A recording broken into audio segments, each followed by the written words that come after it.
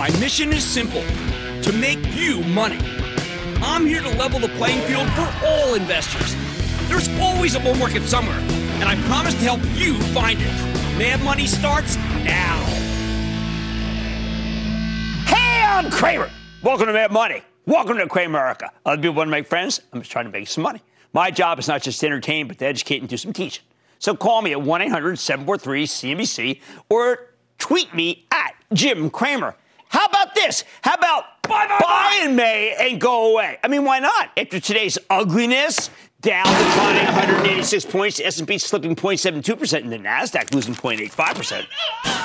You're getting a chance to buy the stocks of high-quality companies that got no credit for reporting amazing quarters during the gauntlet, the 72-hour fog of war earnings period that we just suffered through. Now, just this week, we've had muted or negative reaction to both Microsoft and Apple. I mean, these are great companies. By the way, I think AMD's been ridiculously punished after putting up outstanding numbers. Part of the market's newfound dislike, no, let's say it for what it is, hatred for tech hardware. I mean, I think it's insane. These are all transcendent stories, and you can pick among the rubble for any of them at prices that are lower than we knew they were having great quarters for.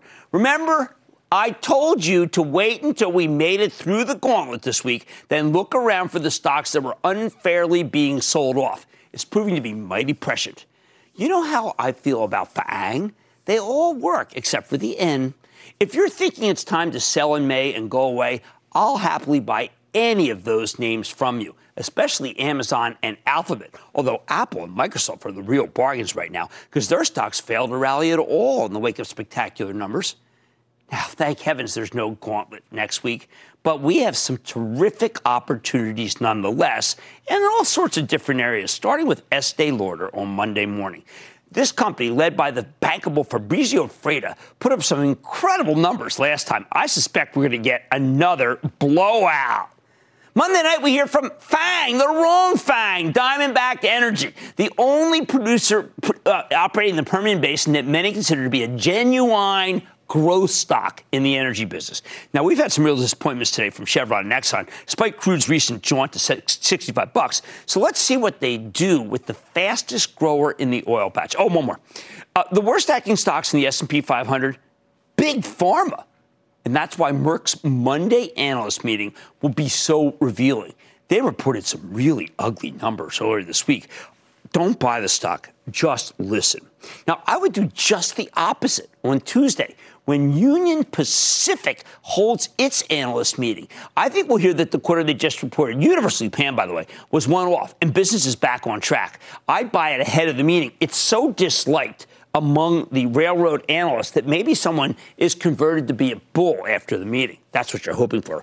Earnings slate, okay, it's very tight Tuesday. First, we find out what Pfizer's really made of. The stock's done nothing despite its success with COVID-19, mostly because it has a slew of patents that are about to expire. That said, I think Pfizer's a good stock, solid management, excellent safe dividend yield. You could do a lot worse. I know that's not much of a recommendation, but given that drug stocks have become the big disappointment this earnings season, you might want to wait to see what happens before you pull the trigger. At 35.36, that one's intriguing to me. Next up, we get results from CVS, which has now had several months as a vaccine hub, something that should spur traffic. I mean, Amazon doesn't have a vaccine hub other than for its own employees. And I think CVS might be able to turn traffic into earnings.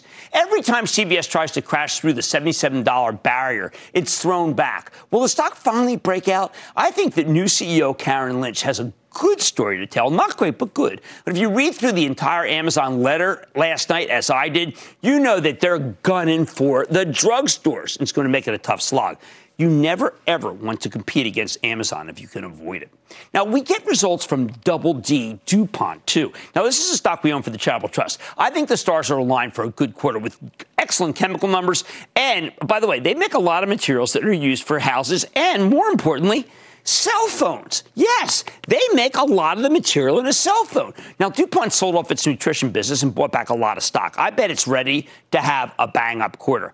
I'm betting with Ed Breen, the CEO, who's been a fantastic value creator over the many years, and these numbers from DuPont, I think, will prove it. I've become a devotee of AT&T because it's finally starting to grow again, and I now believe the dividend is safe. But if you want growth in the wireless industry, well, the one to buy is T-Mobile, which I expect to deliver still one more excellent quarter with a lot of signups. T-Mobile's been the best investment in the group if you want capital appreciation.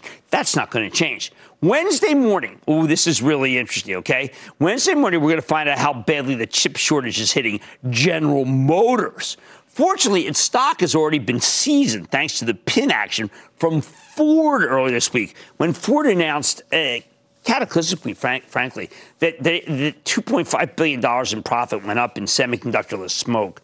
I think GM's in better shape when it comes to chips, meaning the stock might be worth buying before the quarter, okay? I might take, depending on how the market looks, that might be one to go to this day, because it is a great long-term situation, particularly with EV. Now, also on Wednesday, I want to hear what happens with Scott's Miracle-Gro. Now, this is really interesting, not just because I'm a gardener, right? This is a kind of like, it's one of those hobbies like boating that exploded during the pandemic period and I think carries over to this season. Plus, Scott's going to give us a sense of how strong the at-home cannabis market is. Lots of signals and pin action coming from that one. After the close Wednesday, we get results from two of the fastest-growing companies out there, and they're both faves, PayPal and Twilio. I suspect both companies will report amazing quarters, as PayPal's on a mission to become the bank for the billions of unbanked people in the world, and Twilio is the best way for small business to get the word out. Both companies are incredible, but their stocks have been erratic because secular growth stories are out of style on the Wall Street fashion show right now. If you like them, I recommend buying some before the quarter and some after to be sure you get the best basis. Now, we've got some balls of confusion Thursday morning in Viacom and Regeneron. We don't really know where Viacom's stock deserves to trade, given that it was bid up to more than twice where it is now by a foolish hedge fund, Archegos. And then when the fund collapsed, so did the stock. Should it be at 40? Should it be at 60? Should it be at 20? I don't know. Fascinating to find out, right? But I can't tell you. As for Regeneron, they've developed a fast-acting treatment to stop COVID once you've caught it.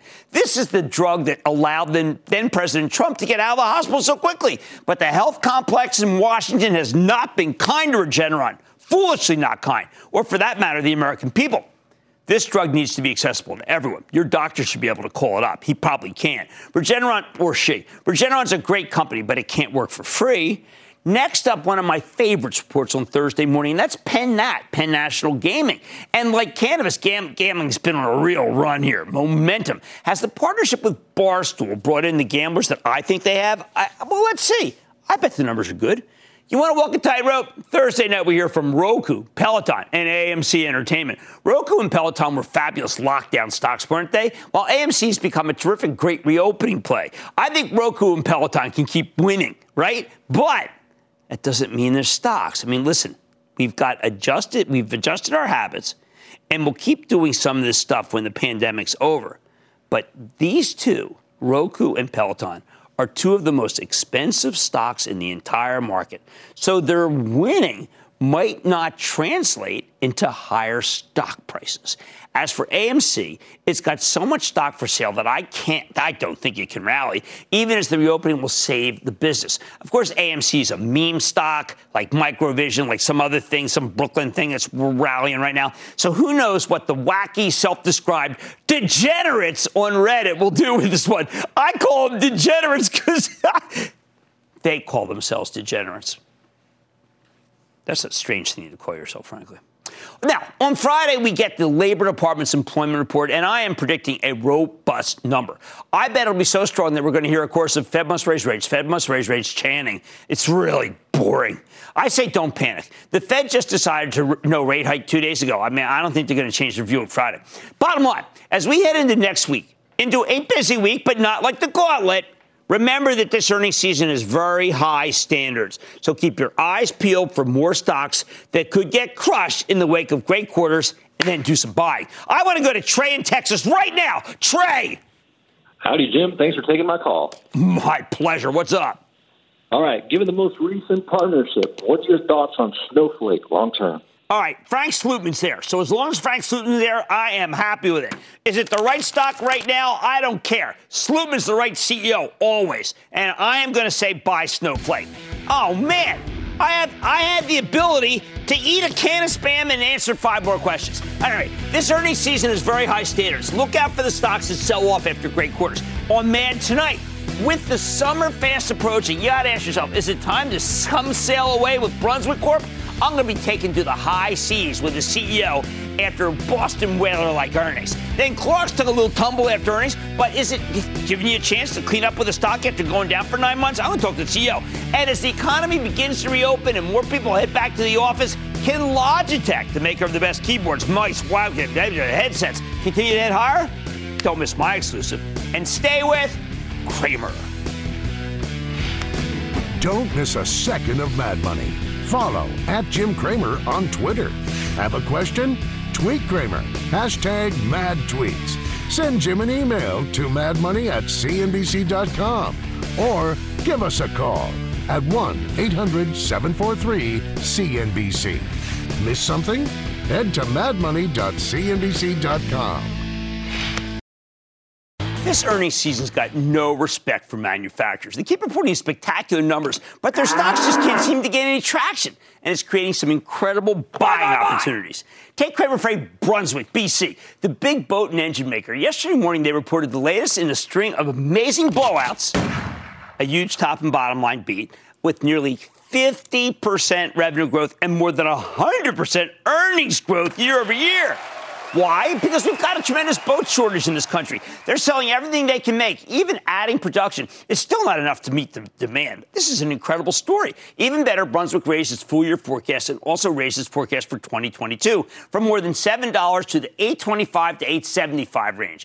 In response, the stock briefly jumped to a new all-time high yesterday at 109, then immediately gave up most of those gains. As of today, Brunswick's up less than $2 on a truly magnificent set of shocking numbers. I think it's a big steal. Earlier today, I got to sit down with David Foulkes. He's the CEO of Brunswick Corporation. Take a look. Mr. Foulkes, welcome back to Mad Money. Great to be on the show again, Jim. Thanks for having me. All right, so David, I'm seeing some numbers now that are really coming on. I'm seeing numbers from a terrific boat show that you gave in Florida. I'm seeing numbers from all over the country with tremendous gross margins. Is it really happening? Are we seeing the beginning of a new cycle for Brunswick? I think we are, Jim. Obviously, we had a tremendously strong back half of 2020, and that momentum has carried into 2021 and even built on that. Our revenues quarter over quarter, or Q1 2020 over 2019, were up 48%. Margins expanded 500 basis points. The strength was across all of our businesses. Our propulsion business, Mercury, on the strength of a lot of market share gain, was up 47%. Our parts and accessories businesses, on the strength of tremendous boating participation and an early season, were up 52%. Our boat business was up 44%. They did a wonderful job, despite some supply chain challenges that you're aware of. And then Freedom, of course, continues to grow like crazy. We're at 280 locations now and 40,000 memberships. So real strength across the board. Now, I like something that tells me, again, why I think it's a new cycle. Younger boat buyers, women boat buyers, better than everyone else in the industry. You are bringing down the demo. This is fantastic for you guys. We're very excited about what's happening, both in the broad marine industry, but particularly for Brunswick. Our boat buyers are typically 2 years younger than the average for the industry. New boaters coming in are 5 years younger and 3 years younger than the industry, and many more women and minorities. Freedom Boat Club has 35% now of its members are women, which is tremendously different participation in boating than we had even a few years ago. So I think it's a very, very favorable trend for us and for the overall industry. Well, I mean, I was down in Florida. We did Freedom Boat Club. And what happens, of course, my wife takes the wheel. I mean, it's just a great opportunity for those who, frankly, at any given time want to do some boating. It was a brilliant idea. And then, of course, how many people, once they've tried it, go buy boats?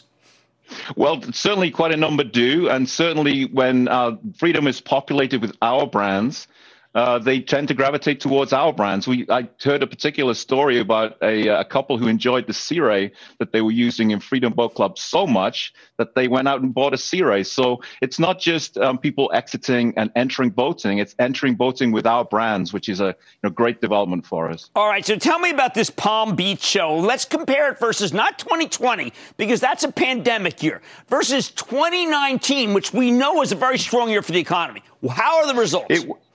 Well, the results are fantastic. So Palm Beach was really the first in-person saltwater show of the year, so a bit of a bellwether for the year.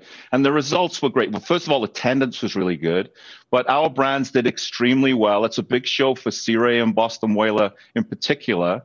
We doubled the number of units that we sold and more than tripled our revenues as people gravitated to some of the new products that we brought out. We've really refreshed a lot of the Boston Whaler line, as you know. And then we recently, of course, introduced the beautiful new Sea Ray 370. And they were both very, very popular at the show. So we were delighted that the first in-person saltwater show of the year was such a blowout. All right, now, Dave, I'm sure there are people out there who say, hold on, I've seen the Brunswick cycles. What happens is everybody gets excited. In this case, particularly the great reopening, people don't want to be on boats anymore, and they've got a huge amount of inventory, and everything collapses. 41% fewer boats in dealer inventory? That's precisely the opposite of what's happened in the Brunswick cycles I've followed. It is. Certainly in the past, we might have had plenty of inventory in the field, but we're in a very different situation right now. As you mentioned, Jim, field inventory is down around 40%, slightly more than 40%, and actually slightly declining at the moment. So we believe it will be 2023 or 24 before we can materially build back those inventories. And we expect to essentially be in full wholesale production through that entire period, not only to satisfy these historic levels of retail demand, but also to backfill that pipeline through the whole period. We got some incredible savings numbers today. We're talking about 20% rate and saving increase. So people keep saying that one day that spigot's going to open. If the spigot opens for boats, there won't be any. Well, we're doing everything we can, Jim. As you know, at the beginning of the year, we announced that we were reopening a huge boat plant in Palm Coast in Florida and making investments in our boat facilities in Reynosa, Mexico, and also in Portugal, because the European boat market is also very hot at the moment. This is really a global trend. The U.S., Europe, and Australia, New Zealand are the three big recreational boating areas, and all are seeing huge levels of demand. So believe me, we want to get boats in as many hands as possible, and we're doing everything we can. We hired 1,000 people in the first quarter. We have 800 openings right now, and that's before we've really built out the infrastructure that I just described. So when we look at what patterns have changed in life from the pandemic to after, we're always trying to find, for instance, we actually don't like Netflix anymore or the gaming stocks anymore, because we say that those were things that you did in your house. Should we presume that what happened here is that people tasted boating, realized it's not the old way where it's supposed to be so expensive when they make the jokes about it, but the boats are strong and valuable and don't lose value when you take them off the lot, so to speak? Is this a group of people who tasted it and now want one? Yeah, we spend a lot of time and effort, Jim, surveying our boating population, if you like. We set up online communities exactly to do that. And of the people who bought a boat last year, 92% rated their first season a 4 or more stars out of 5. So basically, they had a great time. And we're seeing some of these pandemic-related trends really, I think, having legs well beyond the pandemic, particularly flexible working, which allows people to get outdoors for periods of time during the week instead of just the weekends. And then people resettling in the suburbs or maybe more rural areas where there are more access to boats. So we think a lot of underlying secular trends, on top of the fact that we, as you know, have a wonderful portfolio with so many access points for boating. I mean, we make boats that sell for $10,000. And that is a big advantage. As I was talking earlier about how we're over-indexing on new boaters, the fact that we have this great portfolio of boats that are very affordable, I think, is a huge advantage for us. No, it's really just been an amazing time for you. And I know, I'm a believer. Others keep telling me it's cyclical and they're going to get hurt. Those people are wrong. David Foulkes, CEO of Brunswick Corporation. It's always great to have you on the show. My pleasure, Jim. Great to see you again. Thank you, David. Man Money will be back after the break. Coming up, Clorox took a slide after earnings. But can pandemic-induced demand make this a buying opportunity? Cramer's got the CEO next. In an earnings season full of companies that have reported great quarters and seen their stocks fall, you don't have to imagine what happens to companies with suboptimal quarters. Consider the case of Clorox, one of the biggest and most obvious winners from the pandemic. For the last 9 months, the stock's been selling off in anticipation of tough comparisons in a post-COVID world.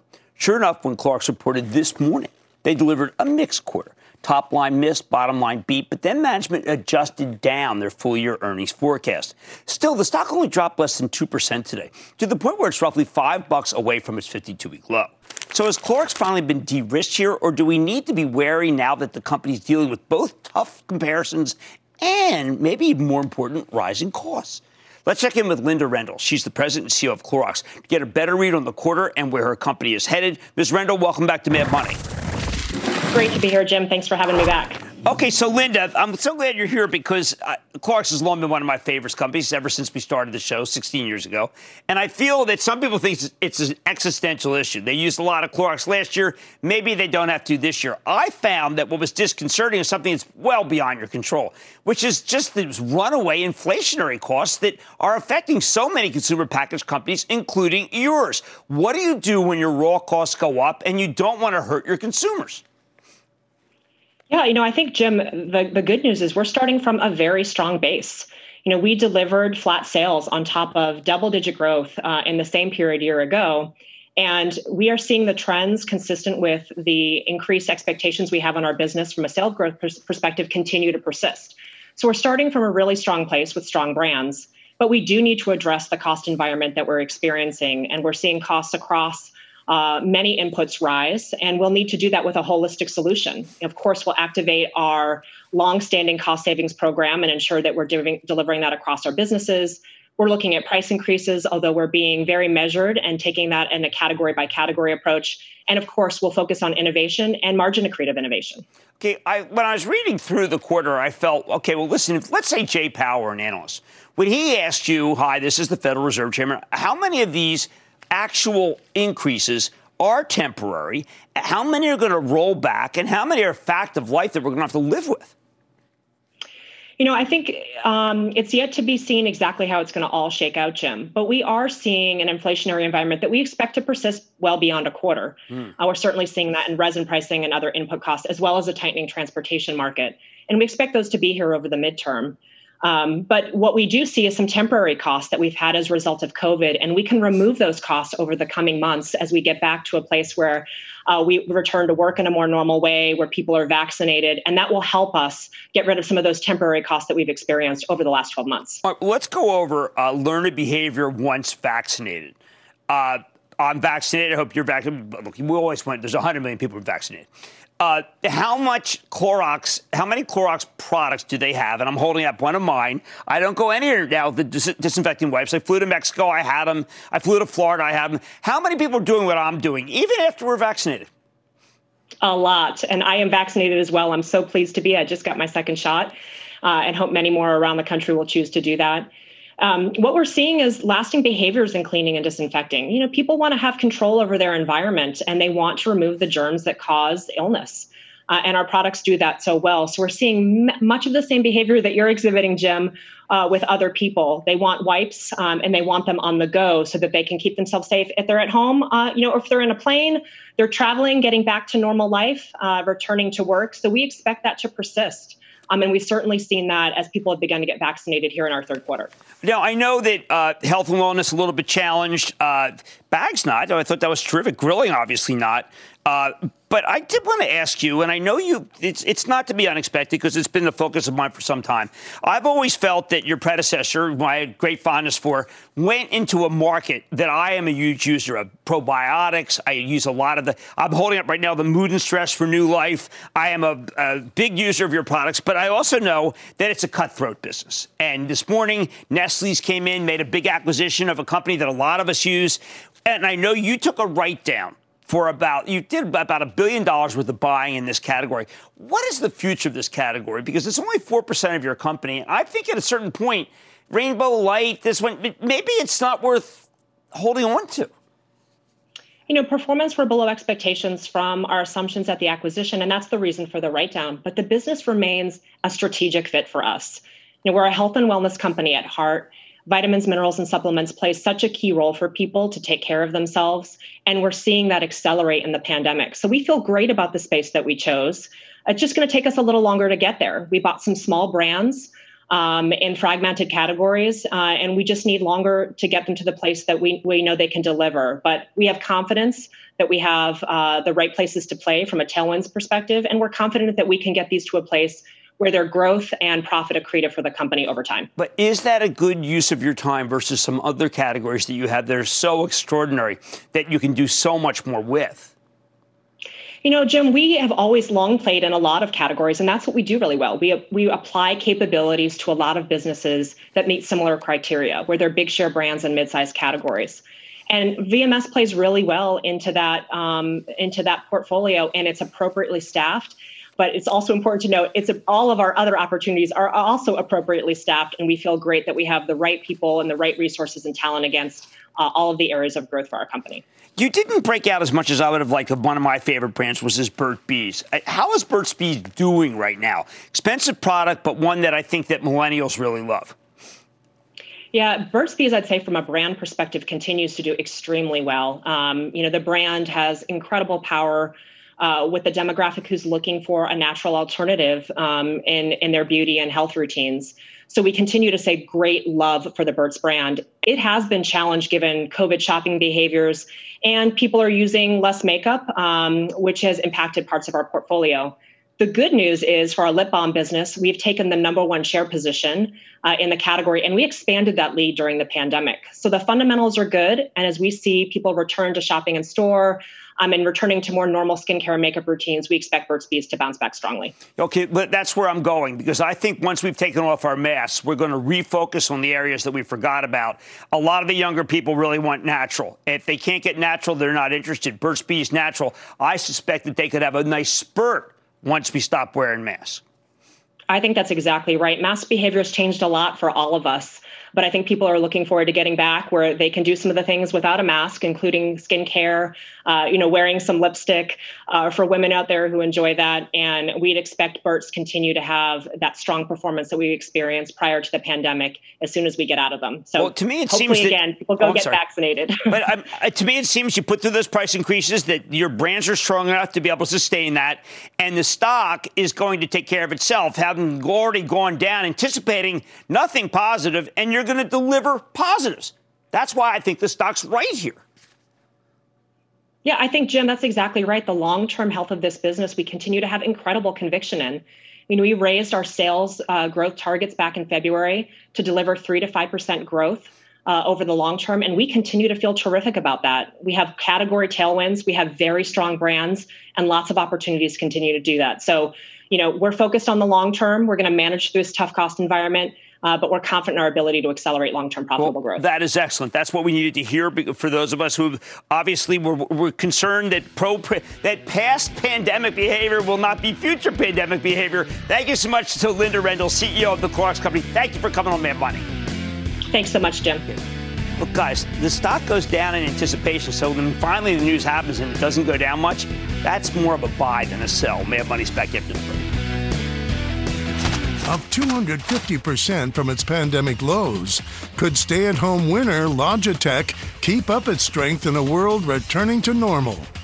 The CEO weighs in on what to expect from the great reopening and how it could impact the stock. Next. At the end of a week where scores of stocks sold off in the wake of great earnings, it's nice to see some of those names bouncing back today. Look at Logitech International. They make all sorts of computer accessories, consumer electronics, and gaming equipment with a stock that's up more than 250% from the lows 13 months ago. Logitech's been a huge winner from the stay-at-home economy, but the stock peaked in February because Wall Street simply doesn't believe its COVID-era strength can continue. Plus, it didn't help when Logitech guided for flat sales at its Analyst Day in early March. Yesterday morning, though, Logitech reported a very strong quarter, smashing the sales and earnings estimates while also raising its full-year operating income, raising it okay? But in this ultra-picky earnings season, nobody cared. Stock sold off nearly 3% yesterday. Fortunately, the stock got some lift today as buyers reconsidered. To me, that makes sense. The stay-at-home economy may be going away, but in terms of working from home, I think the future is a hybrid economy where lots of people continue to use their home offices. So let's take a closer look with Bracken Darrell. He's the president and CEO of one of the most phenomenal companies that we've ever talked about on Mad Money, Logitech International. To learn more about the quarter and his company's prospects, Mr. Darrell, welcome back to Mad Money. It's so great to be back, Jim. Thank you so much. Okay, Bracken, I think that one of the things that you've been able to do is you've got a broad sense of the whole world and what people are doing. And it's very clear to me that you recognize that people are going to be working from home and whatever they have at home simply isn't good enough. Correct? That's correct. That's exactly right, Jim. You know, a lot of people who started working from home scrambled. They either brought something home from the office that already probably wasn't exactly what they needed, or they scrambled out and bought something, whatever they could get, because not a lot was available. So we're really optimistic about the long term. We think there's a lot of upgrading coming and more workspaces to enable. Yeah, I mean, my take is that when I look at what you guys have come up with, I mean, not that you guys didn't have the best stuff to begin with, but I recognize that I've got what I would call a completely third-rate system that I use. And I can barely keep up with the good stuff that you come out with. But mine was good enough. Okay, but now I start feeling like it's obvious that it's amateur hour. So what do you do? How do you tell clients about how to find what they really need and what's wrong and what's right and what they need to step up to? Well, this is such a great question. You know, I was talking to my CFO, Nate Olmstead, yesterday, and this is a guy who came from HP. He knows the tech industry. He came in, he was using a wired keyboard and a wired mouse when he got here. Now he uses this, which is MX Master, and he's like, if you realize how few people know how good these products are. And I think the answer is we really didn't have a scale to spend enough money to educate people with marketing. And with this year kind of changed that for us. We're so much larger now. We can afford to spend money on marketing. We're doing it. If you want to, the single easiest way to find out what you need is go on our website. There's a configurator. You can go into the configurator. You answer like 3 or 4 simple questions and poof, you know exactly what you need. And for the first time probably in your life, you'll have a great setup. All right, I love this because this is exactly what all of us are going through. And you know that. Now, here's another thing that you have said. A lot of the analysts have been saying, listen, it's a cliff, forget it, it's all over, it was pandemic. You've got a chart, a slide that says COVID increased the long-term value of those secular trends. So you're saying it's not cyclical, it's secular, and the value is going up. Explain that to people so they recognize that C&P, video collaboration, gaming, and streaming are all worth more now.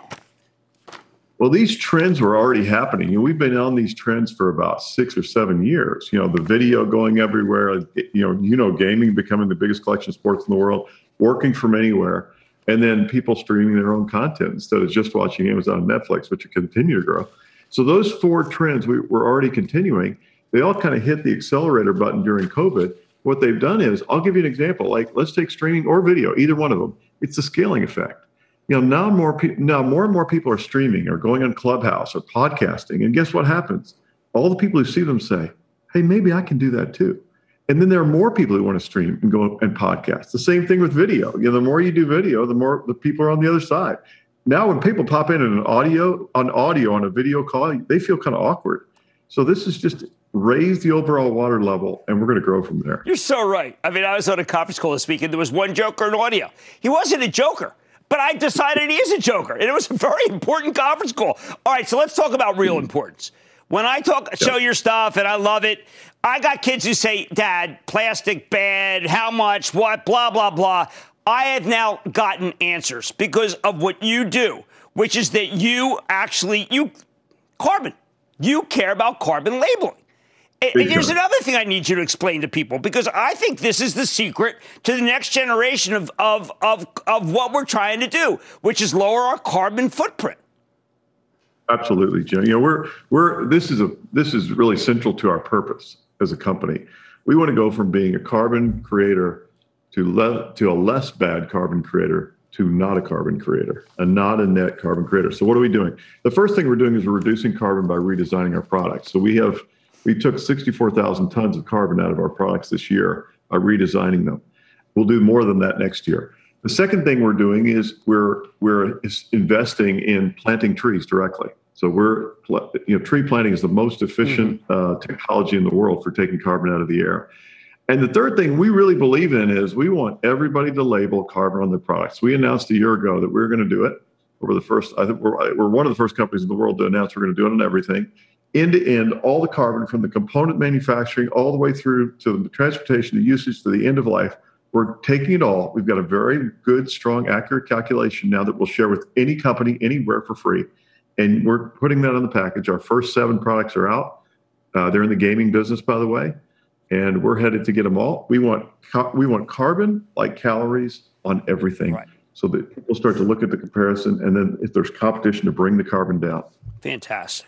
All right, let's deal with the toughest issue that we've been dealing with, which is not a philosophical one, but the semiconductor shortage. You have said, and you were quoted as saying, you're navigating a dynamic supply environment may lead to higher components and logistics costs. I don't care if you can pay more. I just want to be sure you can get them. Are you able to get what you need?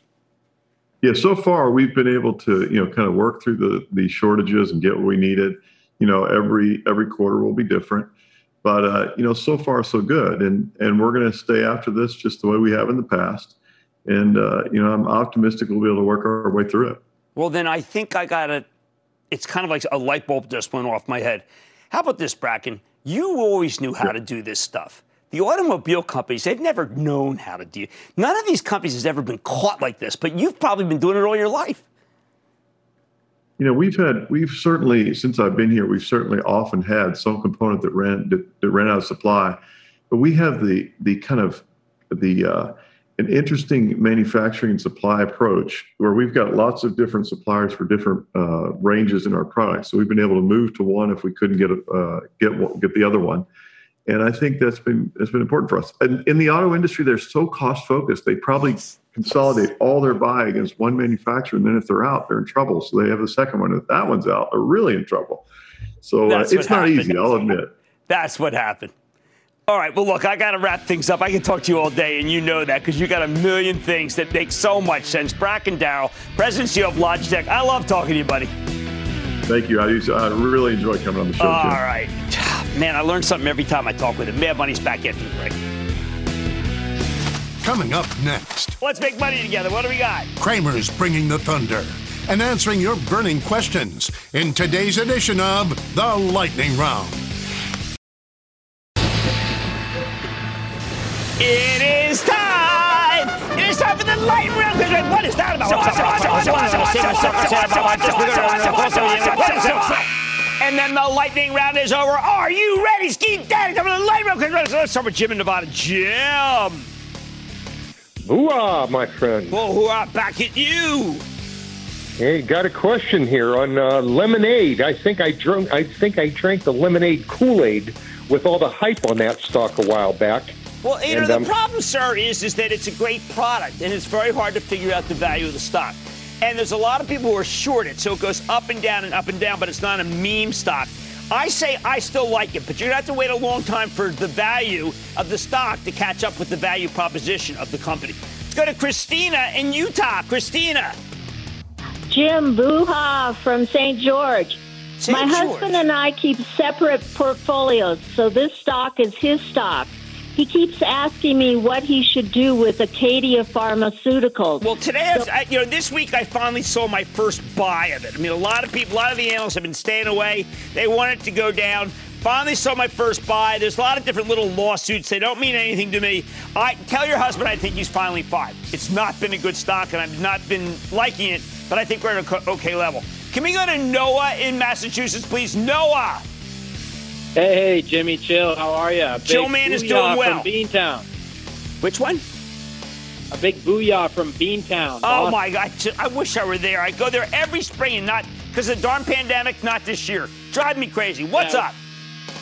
Oh, it's beautiful out here, just above freezing. Hey, got a question for you on Pinterest. This one took a dive after earnings, but it's a good price at support. Do you think this is a good time to add it? I tell you the truth, I love Ben Silberman, and I need to see the whites of Ben's eyes. The conference call was not a good conference call. The conference call made me feel like anybody who still owns it has overstayed their welcome. I think that Ben needs that, or Todd. Todd really was the guy, the Morgenfeld, the CFO. I thought he lowered the boom on the shareholders. I don't think he meant to. We got to get him on the show as soon as next week if possible.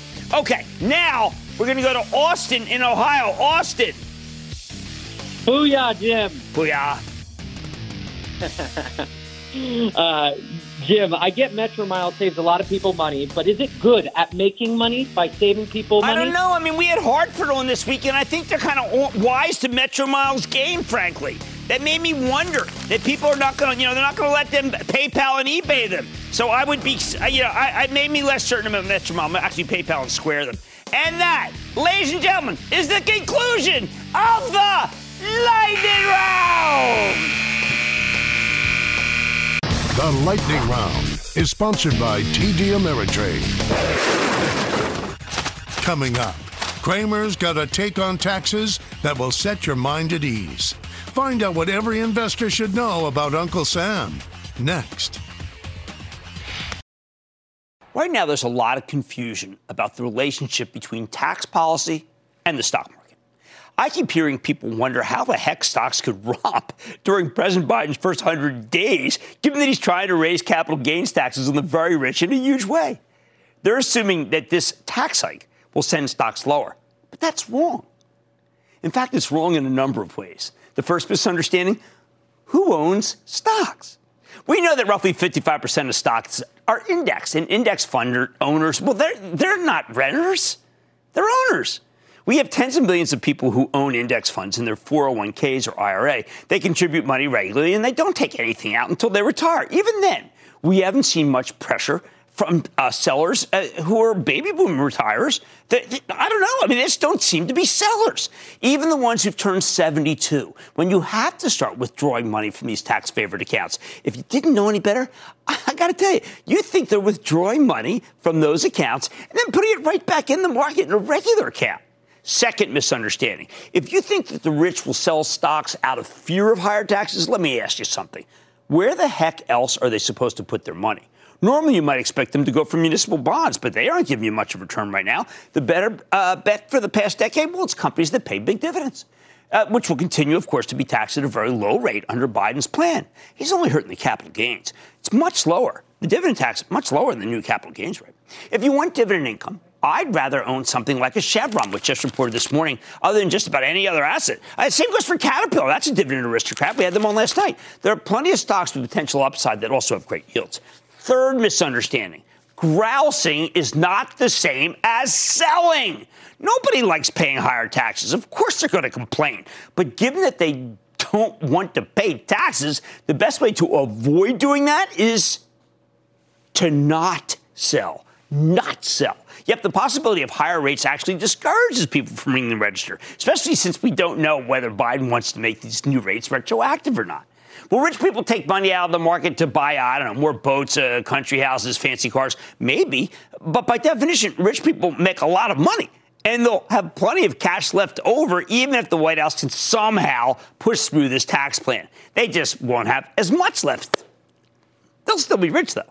Final misunderstanding. Wealthy people won't stop investing just because their taxes go up. The whole point of being wealthy is that you can use your money to make more money. Speaking as someone who's advised some of the richest people in the world, their first instinct is to find high-quality stocks and then make big bets. When I was at Goldman Sachs, I always tried to talk my clients out of stock picking. There was no need for them to take the risk. You only need to get rich once. I suggested they own municipal bonds instead, but they typically couldn't resist owning stocks. Lots of them followed the premier investor of our day, Warren Buffett, who's throwing his annual meeting this weekend. Buffett believes in progress, and the only way to cash in on progress is to buy, not sell stocks. So here's my suggestion. Stop trying to relate Biden's tax plan to the stock market's behavior already. There's nothing in his proposal that should hurt stocks. If anything, a capital gains tax hike could help as natural sellers who've used the stock market as a tax advantage piggy bank will go away.